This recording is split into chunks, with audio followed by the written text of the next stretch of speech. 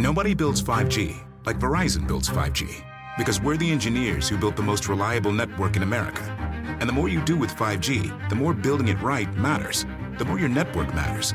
The more Verizon engineers going the extra mile matters. It's us pushing us. It's Verizon versus Verizon. 5G built right from America's most reliable network. Most reliable based on rankings from RootMetrics second half 2020 U.S. report of 3 mobile networks. Results may vary. Award is not an endorsement.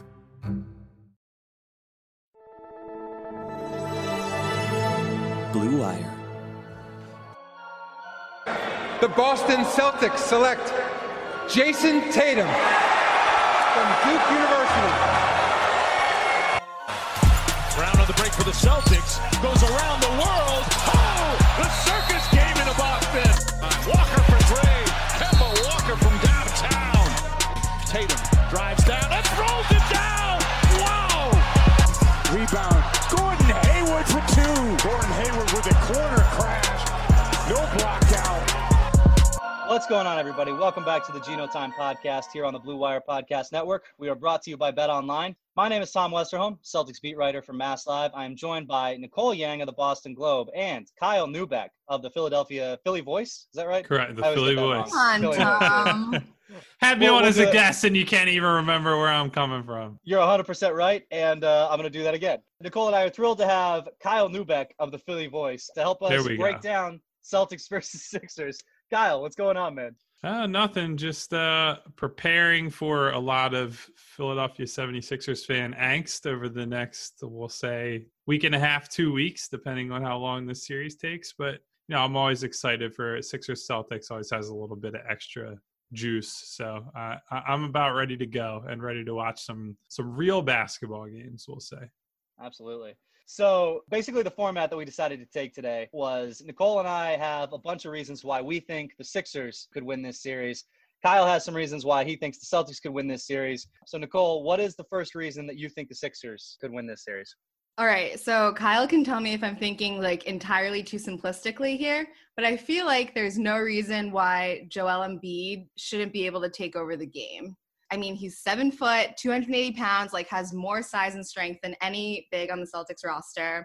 The last time I don't know if this was the most recent matchup, but I feel like that December game is basically like the blueprint for them. And I know that was 8 months ago, so how much can you really take from that? But in that game, he had 38 points, went to the line 14 times, 15 rebounds, also 6 assists. So he's a bit of a facilitator there. And I went back and read my takeaways from that game. And I feel like this quote from him really like captures sort of that approach. And this is him talking about the Philly shooters. If they don't make shots, it's easier to double team me. If they do, then you got to make a decision. Do you want to give up a three or just hope your big man tries to stop me? It's a hard decision to make. The Celtics really don't have an answer for him other than a double team. And if he is effective when that comes by either passing or just making the right read and not turning the ball over, it's a really hard situation for the Celtics. Like one-on-one, they won't be able to contain him. Obviously, Robert Williams has sort of come into the mix now as a center, but like that's just not going to work against Joel Embiid. I'm sorry. Obviously, Daniel Tice has been the Celtics starting center, but in the matchups against Philly, they found that Enes Kanter is better in terms of like matching up against someone with like that size. But if like Philly watches any of Enes's like performances in the pick and roll coverage, he's very exploitable in like a different, basically outside of the post. So I feel like they can easily win this Joel Embiid matchup. I don't really see the Celtics answer. And at the very least, he'll draw a lot of fouls and put Daniel Tice in foul trouble, Kanter, Williams, Marcus Smart, depending on who they match up against. And I feel like the dominoes effects there are just useful in Philly's favor. So Kyle, is that like realistic or is that just a really obvious answer? Well, it's obvious, but it's also correct. Like if there's a case for them winning the series, Joel has to be the best player in the series. And I don't think it can't be like it's close with him and Tatum or close with him and Kemba Walker or whoever it might be. He has to definitively be the guy. And as you say, I do think, and I wrote about this a lot, basically you hit all the points. Yes, he's got all these favorable matchups. And yes, that December game is not just the blueprint against the Celtics, but like that is, if you want to have a title team built around Joel Embiid, that's who he has to be. A 30-plus point scorer, a guy who not only did he have 6 assists, I believe he only had 2 turnovers in that game, which for him has always historically, especially against the Celtics, who do a really good job at timing doubles and keeping him sort of off kilter throughout the game.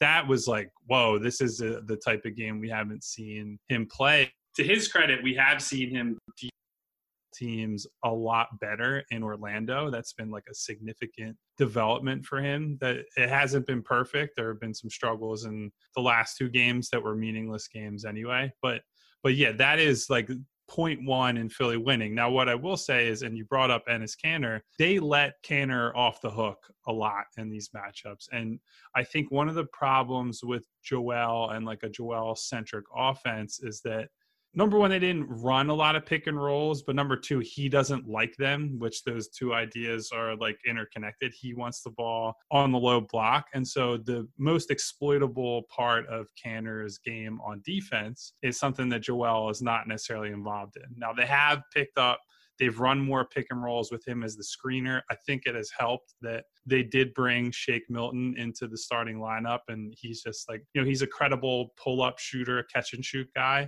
One way it will be helpful that Ben Simmons is out is there's just more space on the floor, and there are more guys that are credible pick and roll ball handlers. So we'll see how that impacts the Embiid-Kanter dynamic. And you brought up Robert Williams. I don't think he could defend Joel Embiid if he had a baseball bat to use against him. But I wonder if Stevens would like mix and match, where maybe when Joel hits the bench and it's just Horford, I think Robert Williams is the sort of guy that I've seen give Horford trouble all year, where he's really vertical. And there is a lot of times this year where Horford there are lobs going over his head that he couldn't do anything with. And I think Boston could probably exploit that. And you play him for like maybe that 5-minute period, and Joel comes in and you throw Kanter at him. Most coaches don't want to be that back and forth with their big man rotation. They want to let guys settle in more. But I think there's a case to be made that might end up being the best route for Boston in this series. What's Joel's status, like injury-wise? Like, is he 100% ready to go? I don't know that I would say he's 100%, but he's as close to 100% as he's been heading into the playoffs at any point. So he had an ankle issue that he picked up against – all these games have blended together now. It was like last week he had an ankle issue, left the game, but I was told he didn't even get x-rays or an MRI on it. They held him out mostly for precautionary reasons. They pulled him from the game against the Raptors on Wednesday. He got hit on his right wrist, and that flared up again against Houston on Friday. He was favoring it a little bit, grabbing at it a little bit. So I don't know if that's especially for a guy who posts up, you're going to get whacked on the arm, whacked on the wrist a ton. And so if that becomes an issue, that's something to potentially watch, especially like he doesn't do a good job of hiding this stuff. I think that's an undervalued trait in athletes, is like hiding whatever is hurting you so that the other team can't hurt it more. Other than that, I don't think they have not talked about them or treated them like serious injuries. So I don't think there are any, health related issues or excuses for him right now. The thing that I'm interested in on Kanter is if the Celtics decide, like, I think one of the best strategies the Celtics can do against Embiid is just basically say, like, look, let's put somebody on Embiid who can credibly try against him, like hopefully won't get injured by like the enormous 7-foot man. And then just sort of be like, okay, like if he gets 35, but he has to try to get those 35, shut everything else down and assume that your offense is going to get enough on the other end without Ben Simmons in the game to make up the difference. The thing about Kanter is that while he does, have the size to make Embiid's life a little more difficult, he opens up other options for Philly in a way that I don't know would be the Celtics' goal if their goal was just like let Embiid get 35 or 40 and shut everything else down. Kanter would give the Sixers other weapons in a way that I don't know that that's what the Celtics would want to do. I feel like it might be better to just say, like, let's be as versatile as possible. Let's do what we can against Embiid, like one-on-one, and hope that the other stuff gets shut down. I don't know how they're going to approach that. I mean, I think they might try. I mean, it's a playoff series. They're going to try everything. Well, I think that's kind of been, and granted, they had Al Horford before, so it's a little bit different. But I think a lot of times that was the case historically over the last few years where, they would leave Horford on an island, and they certainly would send double teams at Joel, but it wasn't, they're not hard doubling him every time he touches the ball. It's saying, hey, we trust Al, and those type of bigs where, Al is not the thing that I've seen in Philadelphia is like Al's not the same kind of rim protector as Joel, just because he's simply not as big. Like you can't protect the rim when you're a couple inches smaller and what have you, but his center of gravity and his strength are really good. And those are the guys that Joel struggles with. And that's why the Kanter thing is so interesting. Like I watch Kanter play, not just in Boston, but everywhere else he's been, and teams just rip him to shreds in the pick and roll. But because the Sixers historically have not been a pick and roll team, they don't have as much success against a guy like him as maybe they should. Now, I will say they've been running a lot more pick and roll, and part of that's because Alec Burks is now in the rotation, and that's like it's a setting where he thrives. Shake Milton is now a part of the starting lineup, and they can put him in those sort of actions in a way that, like Ben Simmons, you're on a pick and roll, and teams are just sagging under it, and you're not accomplishing anything other than making life harder for the roller. So I do think that they might be able to use the pick and roll as more of a weapon than we've seen them use before, but obviously we have to wait and see on that one. Do you guys want my Nicole was laughing about her point being simplistic. I can give you guys my one simplistic reason that the Celtics are going to win before we get into the deeper stuff. Yeah, let's get it. Here's what it is. The Boston Celtics are just a better basketball team than the Sixers. And they've proven, like, I know the season series is more relevant probably than their record against the entire league. But if you just look at the Celtics on a general level, they were a more professional, more cohesive team night after night. They have a style that I think is more conducive to winning basketball in 2020. Like, even though the Joel Embiid, Al Horford front court has looked better without Ben Simmons on the floor, and that has kind of alleviated some of the issues, Boston has the profile of an actual contender. They're a top 5 offense, they're top 5 defense. They have several guys and Brett Brown has even come out and said this. He's like, they have probably 4 guys that could go out and get 30 points on a given night. And so they're not, like, we talk about Embiid being the potential difference maker and the deciding factor in the series for Philly. Well, like, if Jason Tatum doesn't have a good series, there are still avenues for Boston to win. If Kemba Walker doesn't have a good series, there are avenues for Boston to win. Like, they have guys that can pick up the slack in a way that I don't know that Philadelphia has that. To me, I believe in the body of work, and sometimes that doesn't end up being relevant. Like last year, I thought the Bucks were going to win the title. I thought they'd at least go to the finals because they were pretty clearly the best team in the East for the entire year. And that ended up being, Toronto got hot in the conference finals and they won. But generally, I think one of the reasons that I like the NBA is that body of work ends up mattering. You don't get a lot of fluke champions. And so, like, I believe in Boston to show up and be the team that they've proven themselves to be, more than I believe in whatever the hell the Sixers have been this year. One of my points was that maybe the circumstantial factors could play in Philly's favor. So I'm curious to hear what you think about that. Like, 1, the fact that they're in the bubble, there's no home court advantage. 2, the fact that the Sixers are sort of playing with house money at this point. Like, everybody expects them to lose. Everybody sort of has written them off. And 3, Brett Brown's potentially coaching for his job. Like, do you think any of that they can channel into just pulling off one series win? It's pretty reasonable. And I would say the biggest way that benefits them is that I think that their bench players might get a lift. Like, I think Boston has more high-end depth. Like, Marcus Smart obviously is really good. And I think the starting lineup depth in terms of scoring options and all that, as we just went over, like, that matters a lot. But guys like, TJ Warren just had an insane run in the bubble. It's still technically going on right now, but has been on an insane run. I don't know how much better the high level guys get from being in this like fanless, I don't want to say pressure free, but less pressure in the environment. I think it really benefits the guys who are more fringe guys or like further down the rotation guys where, they're not dealing with the crowd noise. They're not dealing with the normal stresses of the playoffs. The Sixers have gotten great contributions from, like, Furkan Korkmaz is shooting like 1,000,000,000% from 3 right now.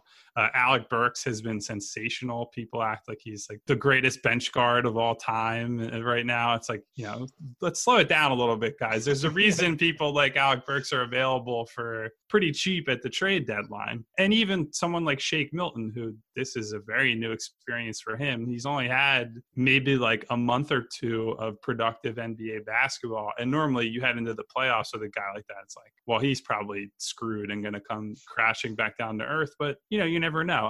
Maybe all the normal factors that we think of with young players and inexperienced guys just don't matter right now. And I think that that lifts Philly up more than it lifts the Celtics up, I think. Yeah, the Celtics obviously have, like you said, so much high-end talent, but you kind of know what the high-end talent is going to be. Like, you can prepare for all of these guys. You know what Kemba Walker is going to be. You know what Jason Tatum is going to be. You know what Jaylen Brown is going to be. And then you also know that that's where they're going to get their production. There's just so little chance of somebody coming in off the Celtics bench, aside from Smart. You just kind of know where all the offense is going to be coming from. For a team like Philly that is, defensive minded, that does have several players who can presumably at least slow the Celtics down in certain ways. Like, I think over the course of a series, that might really help them to be a little bit more unpredictable. Whereas the Celtics, they've got all these guys who could score. They've got all these guys who could pass, but who they're going to be night in and night out. You're not going to be stunned if Gordon Hayward scores 28 points. No disrespect to him, but you'd be stunned if Shemi Ojale dropped, 18 or something like that. That would be also just not going to happen. Exactly. It literally isn't a possibility. Whereas if you look at the Sixers, I could see Furkan Korkmaz scoring 26. I could see Alec Burks putting up 24. I feel like there's some advantage there for the Sixers where it might not be quite as predictable. This was always going to be the case regardless of the format that they did. Even if they were traveling like baseball is doing right now and football is planning to do, if you're playing in fanless arenas, we have no frame of reference for how these guys are going to react to that. Some guys it's a negative. They want to feed off the crowd energy. And I think that was a lot, there were a lot of people that were concerned that that'd be the case for Joel Embiid, because you guys know as well as I do, he's a big ham and he likes to go out there and play to the crowd. And even the away games, I think honestly, a lot of times he likes being on the road, even though their road record would suggest this isn't the case. I think he likes being on the road and being the villain and kind of leaning into that role almost, or perhaps more than being the Iverson hand to the ear guy at home. So, there's no way to know how these guys will react. And we also don't know too. There are a lot of factors like officiating. Fouls have been way up in the bubble, and that could theoretically help Philly a lot. That Joel Embiid is someone that he lives at the free throw line. If he's living there even more and he's putting guys in foul trouble, even guys that are if Boston tries to double and they're using, Jaylen Brown, Jason Tatum, whoever it might be on a given possession, and they get caught on more reaches and then they're in foul trouble, that can take away some of Boston's advantage that they have in this series. So there are a lot of factors like that I think are hard to account for without actually seeing the games take place yet. For sure. What do you got for a second reason that Boston might pull this one out? Obviously, Ben Simmons' absence looms very large. I don't think it looms larger anywhere than on defense, because I think the domino effect of not having Simmons is going to be intense for them. So if you look at a lot of the matchup data and just the raw statistics for guys, Tatum was guarded by Simmons for, I would say, the majority of the time these teams played this year. And Tatum did not have a good year in terms of efficiency-wise against Philly. I think he shot something 33% from the field across 4 games, which, that's well below the standards he set before this year, let alone this year, which I would consider he, and you guys know better than I do, but I think he's taken a leap to a completely different level of player this year. And so to see him struggle in that way is a lot of the credit there belongs to Ben. And so I think, number one, Tatum has an easier job. But then you look beyond that, what happens because Ben is out? Well, so if you have to switch, let's say they decide we want to use, let's say Josh Richardson on Tatum because he's one of their better. I don't think those are the type of guys that Richardson does well against, but just for sake of argument, let's say they do that.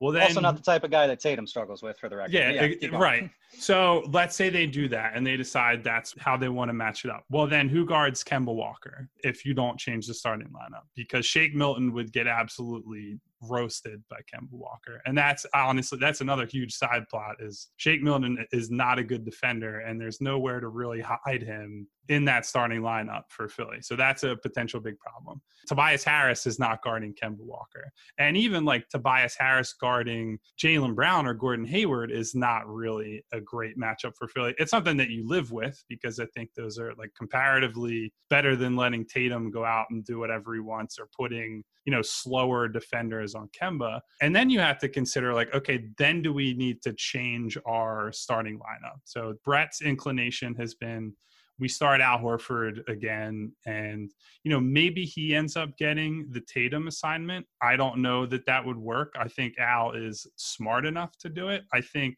one reason I believe it might work is that Tatum's not necessarily like a blow-by guy. He's a great pull-up shooter, and he likes to operate in that mid-post area, but I think Al might be able to use his length to at least prevent him from getting to the rim. And, you know, if he hits a bunch of mid-range shots, he hits a bunch of mid-range shots. But no matter what you do, it's a problem. Like if you switch somebody onto Tatum, that creates problems elsewhere. If you leave Horford on him, that's a problem. Even if they bring Thibault into the starting lineup for Horford and they say, all right, you have to take one of these assignments, like that might be better. But I have argued all year that I think Thibault is better on the type of guys that Richardson's good at, like the Kemba Walkers of the world. And so I don't know that they really have options to defend big wings. And unfortunately for them, Boston's got a lot of big wings that can score and create for others. So I think that's a huge problem for them. Yeah, it's interesting that you say that Tatum's not a blow-by guy, because that's right. But he is kind of like a get-a-step guy. And I think that's to your point about Horford, where Horford's length could play a major role just in bothering that, because Tatum is so long himself that, like, against almost anybody who guards him, getting that step is good enough because he can get to the rim. He can do those swooping layups. He can, maybe draw some fouls.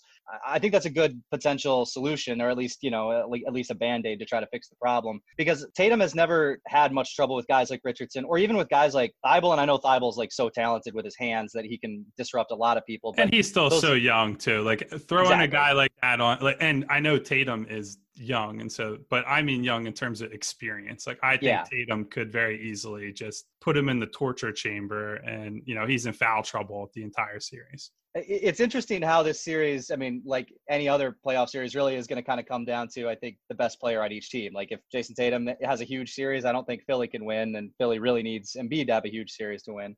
But that does kind of bring me into one of my other points, which was that I think one reason the Sixers could have some optimism, they do have the personnel to really do a good job and maybe even kind of neutralize Kemba. Just the length that they can throw at him.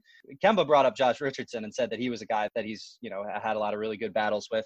We saw what can happen when Thibault guards him. I just think there's a lot to be said when you're the Sixers for being able to like really shut down not only one of the stars, but like the point of attack, to really limit the guy who's going to be running a lot of the pick and rolls, the guy who's, kind of the spark plug in that way. I really like Thibault on Kemba. I think that he does a great job. He pursues over the screens really well. He uses his length. He disrupts. All those things are really good. And I'll be curious to see how the Celtics offense adjusts if that one, kind of important part of their offense is limited.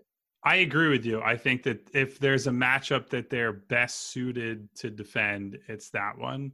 My stance on this is going to sound weird. Like, it's not that I think that they should just let Kemba run roughshod on them.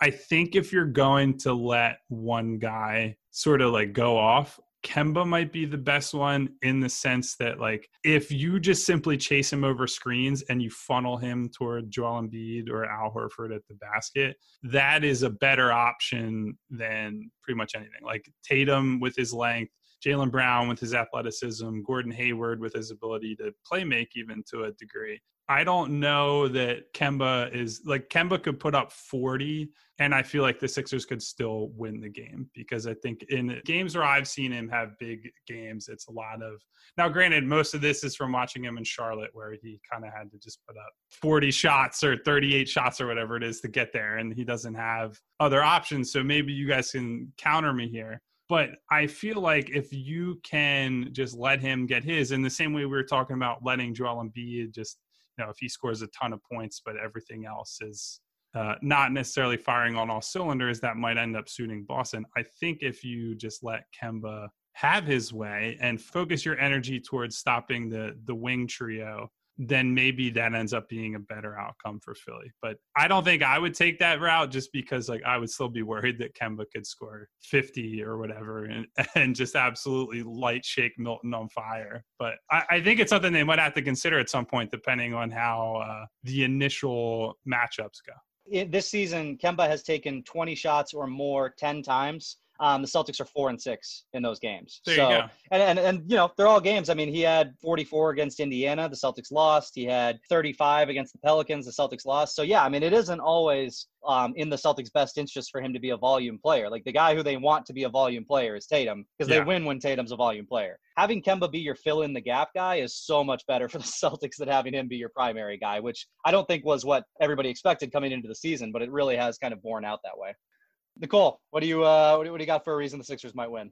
Well, we kind of said them all. It's kind of hard to come up with 6 reasons why the Sixers are going to win the series, but the last point I had was just sort of Al Horford, and Kyle touched on this. I think Horford on Tatum could be a good option. Kyle touched on this as well, but with I'm Ben sorry Simmons, for stealing all your thunder, Nicole. I unintentionally, I promise. With Ben Simmons out, I think that sort of allows for more spacing and allows Al and Joel to play a little bit better together. I mean, Horford is also a threat from 3 that can be useful. So I don't know. I just feel like all the Celtics fans would talk about like playoff Al. I know the Sixers the Sixers fan base hasn't been particularly pleased with his performance thus far. But they've been on the other side of playoff Al, though, so they are familiar with him being on the other side of it.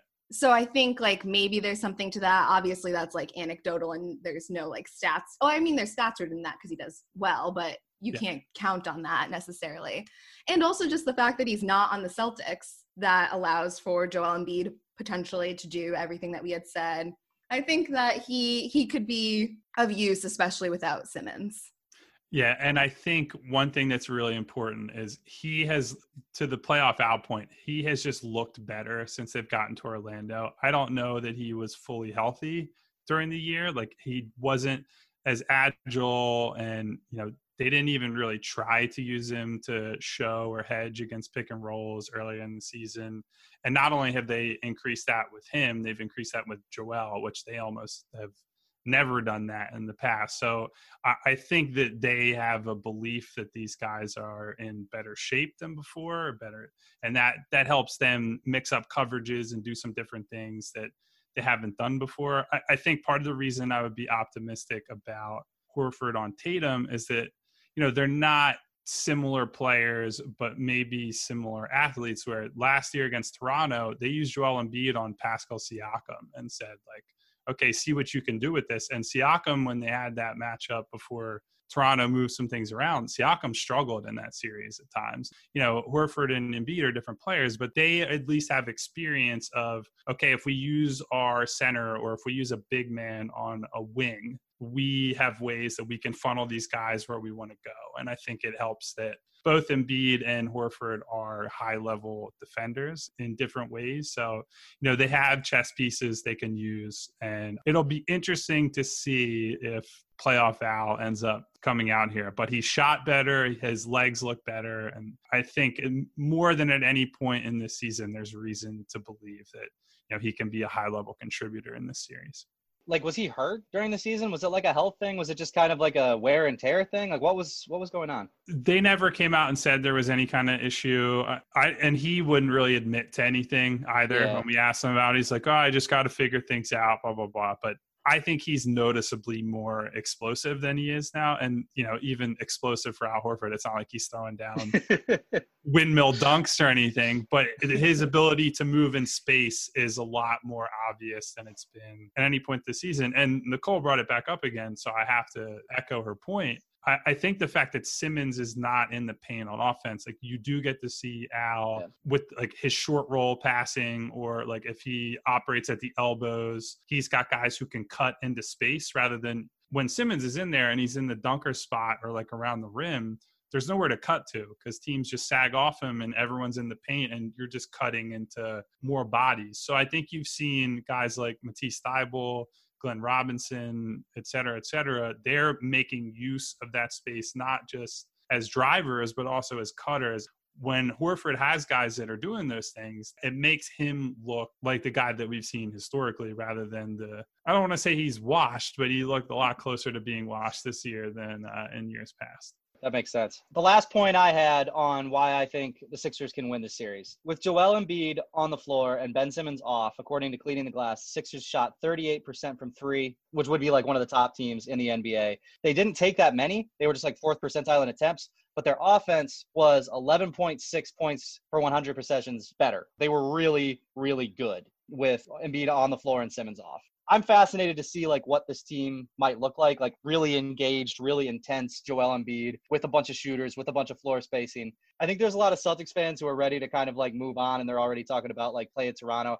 The Sixers offense has been so good without Simmons and with Joel Embiid on the floor that I think that could be a real weapon. I actually wrote a long thing at the beginning of last week because, with this team, it's always they got to trade one, they got to trade one whenever one of them is out. So I wrote no, they shouldn't trade them. They should just get more guys who can dribble the basketball and shoot. But I think a big thing that they're going to find out in this playoff series, and, if they get past Boston somehow from this playoff run generally, is what do things look like if the ecosystem revolves around Joel and Joel alone? Obviously, if it ends up that that's what they go with down the road at some point, it would be better if they weren't relying on like Shake Milton to be one of the primary ball handlers and they upgraded those pieces and so on and so forth. But it's at least a proof of concept for a type of team around Embiid. And I think, some of the credit for their improved offense belongs on his shoulders, where he's making quicker reads, and they have spent a lot of time in the bubble, like during their practices, working on that stuff. They're drilling double teams constantly and trying to get him ready for what he's going to see in the playoffs. Some of it is they just have more shooters on the floor, guys who can take advantage of, even if it's not as shooters, like someone like Alec Burks. He's been a good catch and shoot guy in Orlando, but he's like probably better known for he can attack guys off the dribble. So when the closeouts come, now they have guys who have good enough ball handling to get to the rim, either get fouled, or maybe they're creating another open three opportunity just by putting stress on the defense. So, yeah, I think the offense has been way better in Orlando. And, some of that's also because defense has been down for the entire league.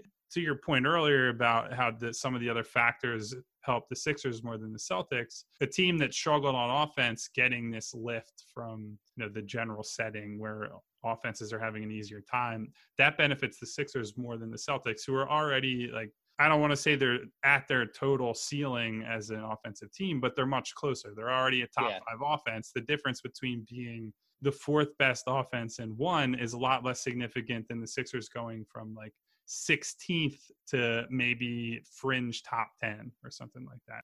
That's a potentially huge development if they can improve to that degree. One of the things I wanted to ask you, Kyle, well, first of all, do you have anything else that you wanted to your other points on why the Celtics might win that you wanted to get off? Yeah, I would say the third thing that was on my list of points would be the Sixers just have far too many unknowns. And that's the case for the proof of concept for the team. They just don't have a lot of Embiid reps without Simmons to bank on. This double big front court with unproven players like Shake Milton in the starting lineup. You have Furkan Korkmaz, who, we saw in 2018, he was not in the rotation then, but the Sixers had guys who were unitask type players like JJ Redick and Marco Bellinelli, that their shooting is great, but they're obviously targets to be picked on by the likes of Tatum and Brown and Kemba Walker and Hayward, and even to a lesser extent Marcus Smart. A guy like Korkmaz could easily he could shoot 40% in the series from three and still potentially be given more points back on the other end, because Boston is not just uniquely equipped to attack mismatches, but they, I think, historically have shown they are willing to just ruthlessly hunt those if they can get those. And so, I think the Sixers are going to be put in a lot of compromised positions because of that. I think the combination of we don't know what we can get from this guy. They might have to be playing guys in the rotation that, like Glenn Robinson and even Alec Burks, who's gotten more time in Orlando. they're like rotation level basketball players, but they don't have reps and chemistry to fall back on with these guys. They came in after the deadline.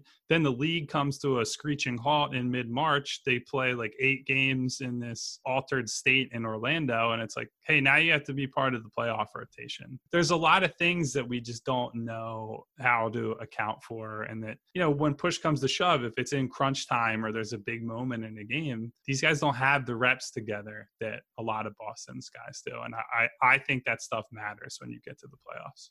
Yeah, I think that's a good point.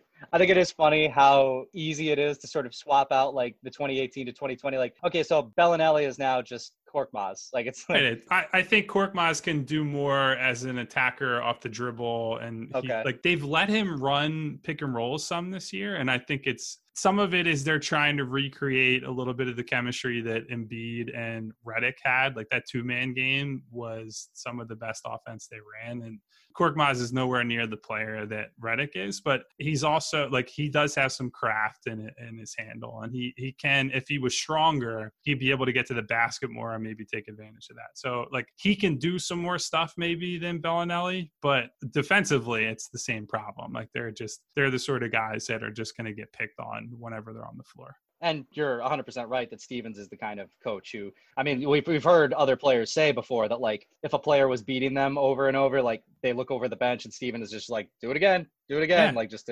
he's soft-spoken, but ruthless at that stuff. When people say that Stevens is a great coach and all that, you traditionally think of and Stevens is a great X and O's guy, great out of timeouts and all that stuff. And I think that's what people think of when they say someone's a great coach. But like, sometimes it's just doing the simple stuff well. Yeah. And like, attacking someone like Korkmaz seems like, oh, that's an obvious thing. But there are coaches and there are teams and players that just don't do that, and they're not instructed to do that. And emphasizing stuff like that's really important. And I think that's a big part of what helps him separate himself from the pack, is like, you don't have to split the atom every game to be a good coach. It's okay, what's the situation? What are the matchups? And what can we do to best help the team win? And if that ends up being Jason Tatum driving at Furkan Korkmaz 15 times in a row and forcing them to either take them off the floor or live with it, then that's what you have to do.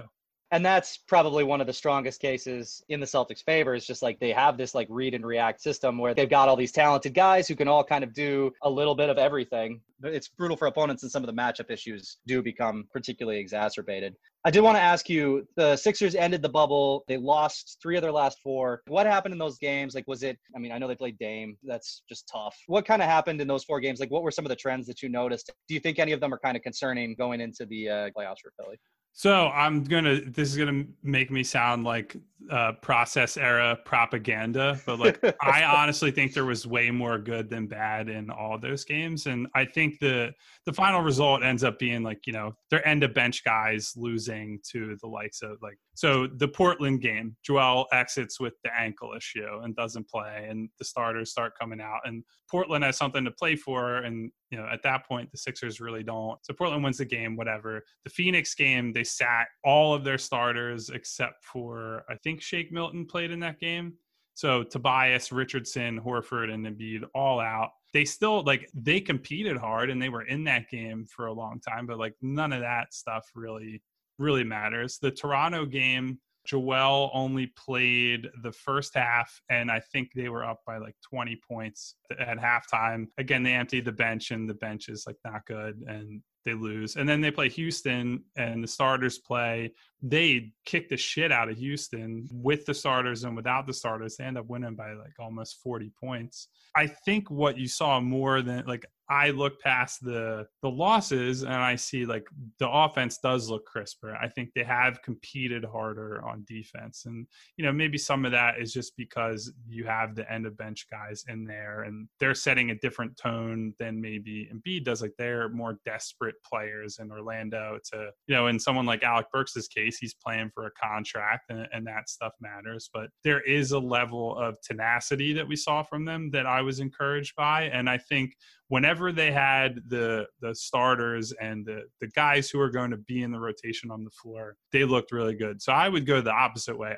I think in those last 4 games, they looked really good. And the final results are whatever. If we're living in the real world and they're playing for like actual home court advantage or whatever, then, then maybe we have some stuff to talk about. But I think given the context of the games, they looked about as sharp as I probably could have expected them to. Nicole, did you have anything else? About who's going to win the series, I mean, not really, but I just have such a strong appreciation for Brett Brown. I love hearing from him, especially compared to Brad Stevens. Like, I was in his Zoom the other day, and he was talking about Matisse Thybulle, and he was like, yeah, Matisse is going to be enormous, huge, massive role for us. And, like, Brad Stevens would just never say that, like, would never let He on. wouldn't say that about Tatum. So it's just funny to hear from him. Is he has he acknowledged sort of like the implications of this series and things like that? Or has Elton Brand spoken to the media much? We haven't talked to Elton in a while. I think the last time this came up with Brett was probably at some point during the quarantine period where we had a couple check-ins. I'm sure you guys had the same thing with the Celtics. We had a couple check-ins with the coaching staff and players, and his basic thing was like, I'm not going, and this is his general approach to coaching, I think, is I'm not going to coach out of fear. And like, I can't show up to work and show up for a game and think like, well, I have to do this because of job security or anything like that. And that he believes that if you start coaching like that, like that's probably the quickest path to losing what you believe in and what you stand for. And then that's the path to losing your job. And so like, I don't know that he's going to coach any differently, but it's a lot easier for him to say that than it is to actually believe it and live that. Like, I think at this point, especially with Ben out, there are some Sixers fans who've been like, well, now they have an excuse to keep him and they're all mad because he's not the most popular guy in Philadelphia these days. But like, I think the writing's on the wall. I think if they don't get to at least the conference finals, and I would argue even if they made it to the conference finals, I don't think that's enough at this point. I think given where they're at in like his coaching lifespan, he's been here for 7 years. They seemingly this year take a step back. The first year of Ben and Joel, they should have won the series against Boston, didn't, and a lot of people put that on Brett, probably rightfully so. Last year, they get much closer. They lose to the eventual title winners, and Brett actually did a really good job during the playoffs last year. And then they make the decisions they make, and the team takes a step back. The roster doesn't make a lot of sense, and to me, it's like the first Band-Aid you have to rip off, because you have to see like, okay, if we change the coach, can someone else, a new voice, make sense of this? And there have been things that have happened throughout the year where, he challenged Ben Simmons to shoot a 3 per game at one point. That doesn't come to fruition, obviously. And so like that gets held up as an example, probably rightfully so, of like, is he getting through to these guys the way he needs to? There's not a point where I would say this year where they quit on him, but there's also a middle ground between, yeah, maybe they didn't quit on him, but this is not like they're not running through a wall for him. And I think at this point, and it sounds cliche, but I think they need the guy who's going to be the person who pushes them over the top, whether that's like, I don't know who that is, because they need someone who's good at X's and O's to figure out this jumbled mess.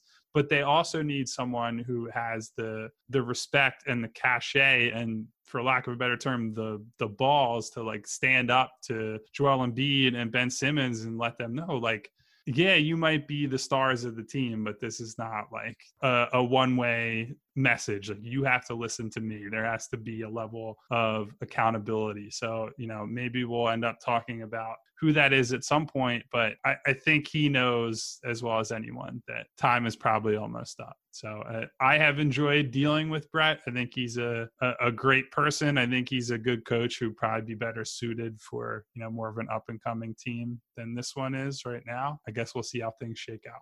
Last thing for you before we call it a pod. Everybody want to give your predictions? Kyle, you want to start? I'm taking the Celtics in 6 games. I think I laid out all my my reasoning. I think the Simmons absence is huge. I think Boston's been a better team. I think they just have less to figure out on the fly than the Sixers do.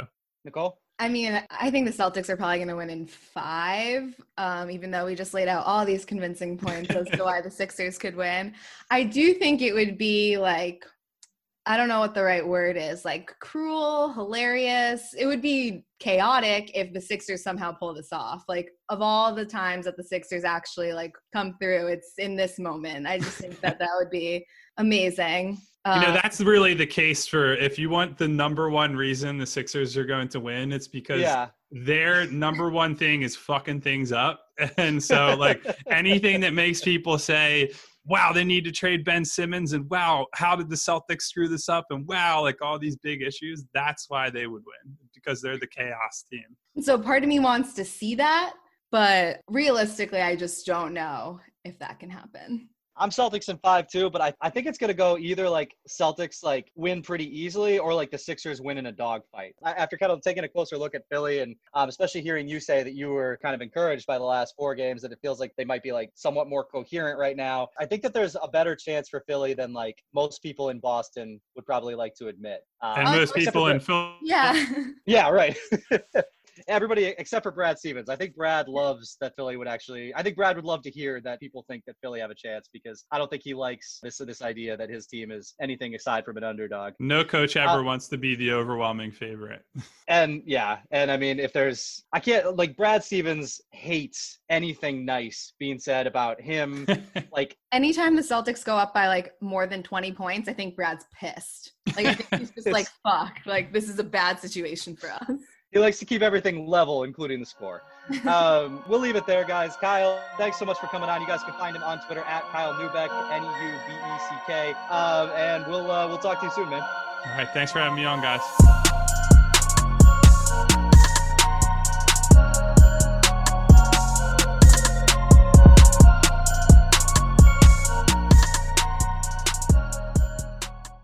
Sports are back, and so are your chances to bet on your favorite teams and events.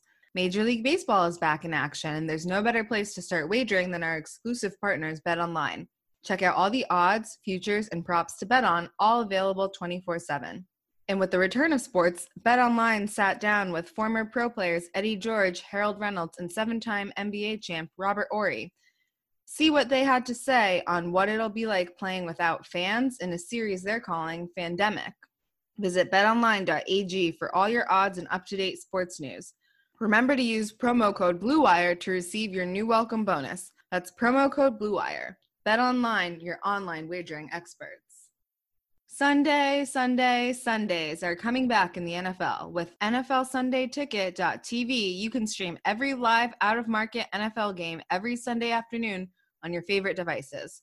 Plus, Red Zone and DirecTV Fantasy Zone channels, so never miss your favorite teams and favorite players. No matter where you live, NFLSundayTicket.tv is your key to the most glorious Sundays ever. Use promo code BLUEWIRE at checkout to get 15% off your subscription. Visit NFLSundayTicket.tv and use promo code BLUEWIRE.